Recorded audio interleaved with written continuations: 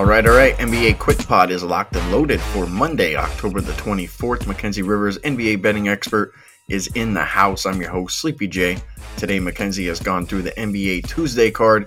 He has to convince me with his best handicap. We'll stick to the format that we did there last week.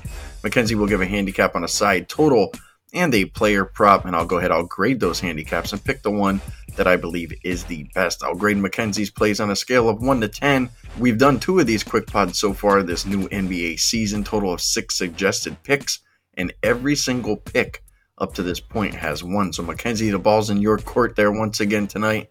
What's good? How you feeling? What are we looking at first? What's good? The association is good. Usually good to us each and every night, but we'll try to make it good for you guys here on Tuesday. So I got 3 plays, and I'll be honest, recording on Monday afternoon. Not too big of a menu at the moment. There are currently 2 sides, 2 totals up, and no player props. So to pick a side and a total and a player prop out of that menu was slightly difficult. So I know you're a tough grader. Grade me on somewhat of a curve here. Let me go with my first play here. Golden State Warriors are getting 3 points right now at the Phoenix Suns. I make this game 1. I think the Warriors are significantly better than the Suns. We've seen Chris Paul deteriorate. More on that in a minute. And I think the NBA is still, even after last year, overvaluing home court. So in the playoffs, there's a lot of zigzag. There's a lot of must wins for the home team. We see the average difference between home and road teams about 3, sometimes even 3.5 points in some series.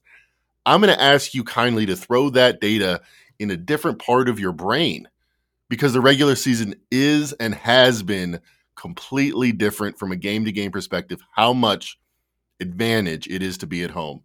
This year, it's been advantage to be on the road. Road teams outscoring home teams. I wish I could say I was surprised, but I'm not. 60% ATS for road teams, good. But more importantly, going back to the beginning of last season, if we only look at regular season games, the home court advantage, how much average home court team should be an average road court team?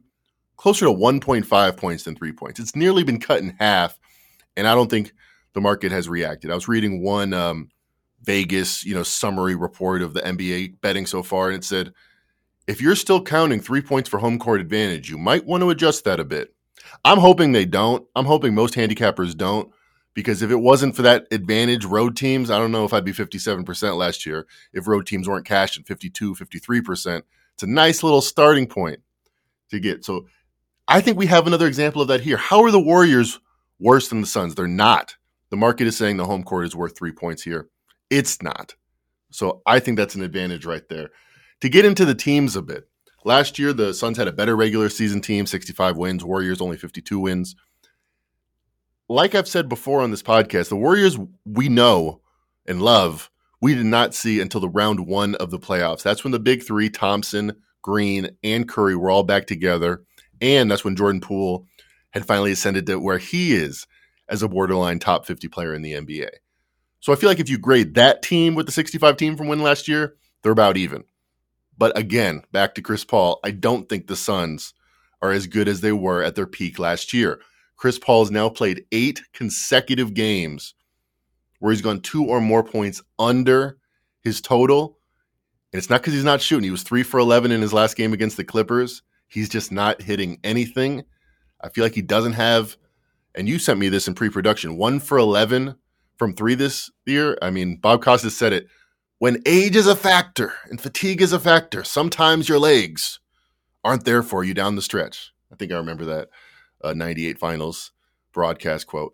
But yeah, when you're old as all hell, sometimes you can't shoot 40% from 3 anymore. It happens to everyone. I think it's happened to Chris Paul. So that's my first play. I think the Suns with Chris Paul less than he was are worse than they were.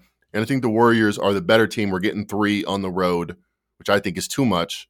What do you think of that first play? Warriors +3 at Phoenix. Well, I felt like you packed a lot in there, but you totally unpacked it in a way that I think is understandable and very convincing. So I'm going to give you your highest score, I think, out of all the handicaps that you've given out thus far. I'm going to go down. I'm going to give you a 7.9 on that. I'm thoroughly convinced. So I'm going to go ahead. I'm going to stamp that. Mackenzie's side play, 7.9. What do you got next? All right. Optimistic about that. Feeling good. Let me stay in the same game. I'm actually going to stay in the same game for all three plays here. How about the under 224.5? I looked into these teams' matchup. Obviously, they were 1-2 in the West most of last year. A lot of import to their matchups, a lot of intensity, playoff-like atmosphere. So I wasn't surprised when I saw these numbers. 4 games last year, 216 average total, under 3 out of the 4 times, only 210 combined points scored. Now we have a total that's 2.5 points higher than at any point last year in their 4 matchups, and that's expecting 2 touchdowns, 14 points more than these teams averaged. I think, if anything, the Suns have proven to be a little bit more half-court, a little bit more methodical this year with an older Chris Paul. When Cameron Payne's in there, it's a different story, but they're still trying to have their talisman be their talisman. He's still the point guard for now. I don't think they're going to change their stripes anytime soon. The Warriors, yeah, they've had bad defensive performances. You called it, great pick on the first half versus the Nuggets. They didn't play any defense that half. And the same thing happened against the Kings. So I'm betting here that the Warriors stick their foot in the ground and say, okay, we've had poor defensive performances 3 out of 3 games. This is one of the contenders, not the Lakers, not the Kings, maybe the Nuggets. But these are the teams that we are expecting to be down the stretch in the playoffs. We're going to put our foot in the ground, make a statement. So if they bring their defensive intensity, this is 14 points higher than what we saw last year. I think it's too high. Second suggested pick, under 224.5 Warriors Suns. I don't mind that one. I'll go ahead. I'll give that a 7.6. I think maybe something that actually might be in your benefit there, Mackenzie, is that the Warriors haven't played on the road yet. So we don't know what that team actually looks like right now. So I'll go ahead. I'll go 7.6 on that handicap. I like it. I'll go ahead. I'll stamp that one for you. What do you got next for your player prop? That's a great point, by the way. I'll look into those home road splits. Stark contrast in the finals, for example, in the Warriors' history between the home and the road. So I'll be interested early in the season. They have a similar type dynamic because it looked like they were kind of just coasting, didn't it? The first couple of games, just shooting, not really caring. They're in San Francisco. I feel like we're going to get a little bit more intensity. Speaking of that, I think they're going to bring that intensity on defense against Chris Paul. Now, this point prop isn't out yet. And we preach here at pregame, you got to get the best of the number. You got to understand the number. We don't bet teams or players. We bet numbers. But I am confident they're going to put this number out too high. So last game, it was 13.5. Again, he went 3 for 11. He only scored 7 points against the Clippers. He goes under. That marked the 8th consecutive time, dating back to last year's playoffs, that Chris Paul has gone at least 2.5 points under his point total. They've dropped it. The market is starting to see this, but they haven't dropped it enough, in my opinion. It was 16.5 in the middle of last year's playoffs.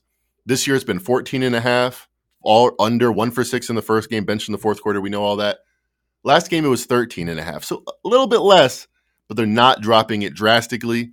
I think Chris Paul's play has fallen off drastically. So we might be late to the party here, but assuming they post this at 12.5, my third suggested pick, Chris Paul under 12.5 points. I don't mind that either.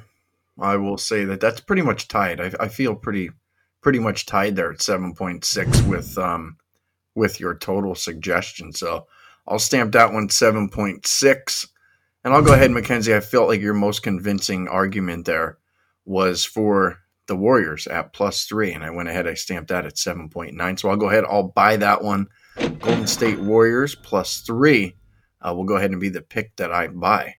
I want to go 3-0, obviously. It would be beautiful to go 9-0 on this podcast, but I think more importantly, to show our acumen not only as handicap makers, but handicap observers and judgers, is if we can go 3-0 on our suggested bought picks.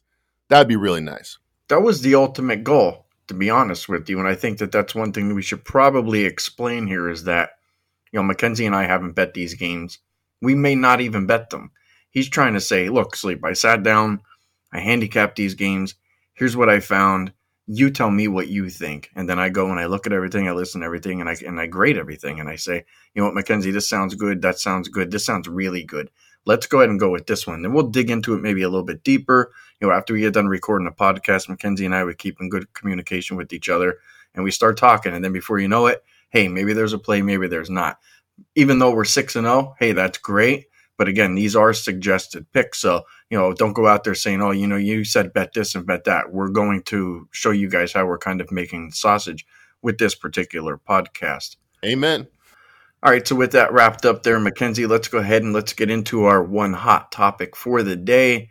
And Mackenzie, I would be remiss I don't think if we didn't talk about Russell Westbrook.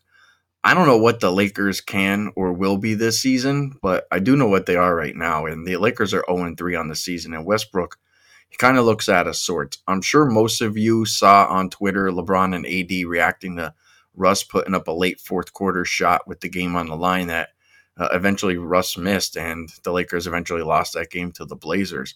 And the day prior to that, Russ went 0 for 11 in a Lakers loss and said in an interview that he played hard and never mentioned anything about his 0 for 11 night. Now, look, I don't doubt Russ played hard. I never have, and I never will. I think he has one of the best hearts in the league right next to my favorite player, Allen Iverson. But, Mac, I think we would agree that there's probably going to be some type of a pivot here that's going to happen with this Lakers team.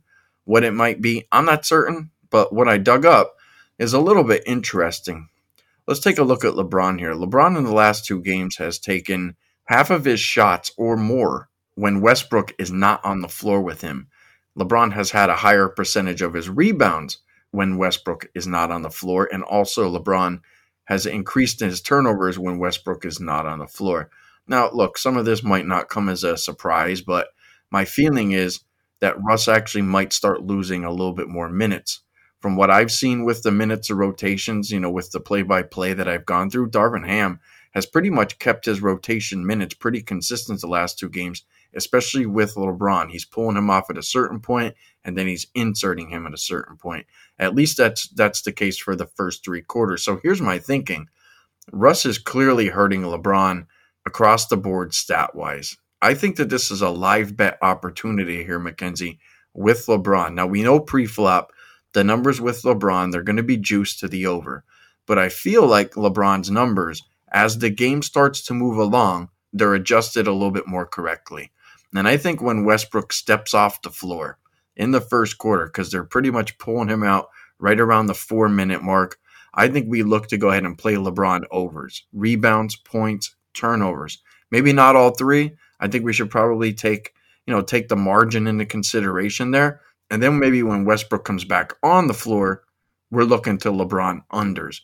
So I think there's a middle opportunity there, but I think at the first quarter, we might be able to go ahead and pull something out, maybe some LeBron overs. I kind of like the turnovers more than anything out of all the stat categories, but it's hard to deny when a guy's out there getting more than half of his shots in a game when Westbrook's off the floor. So there's something there.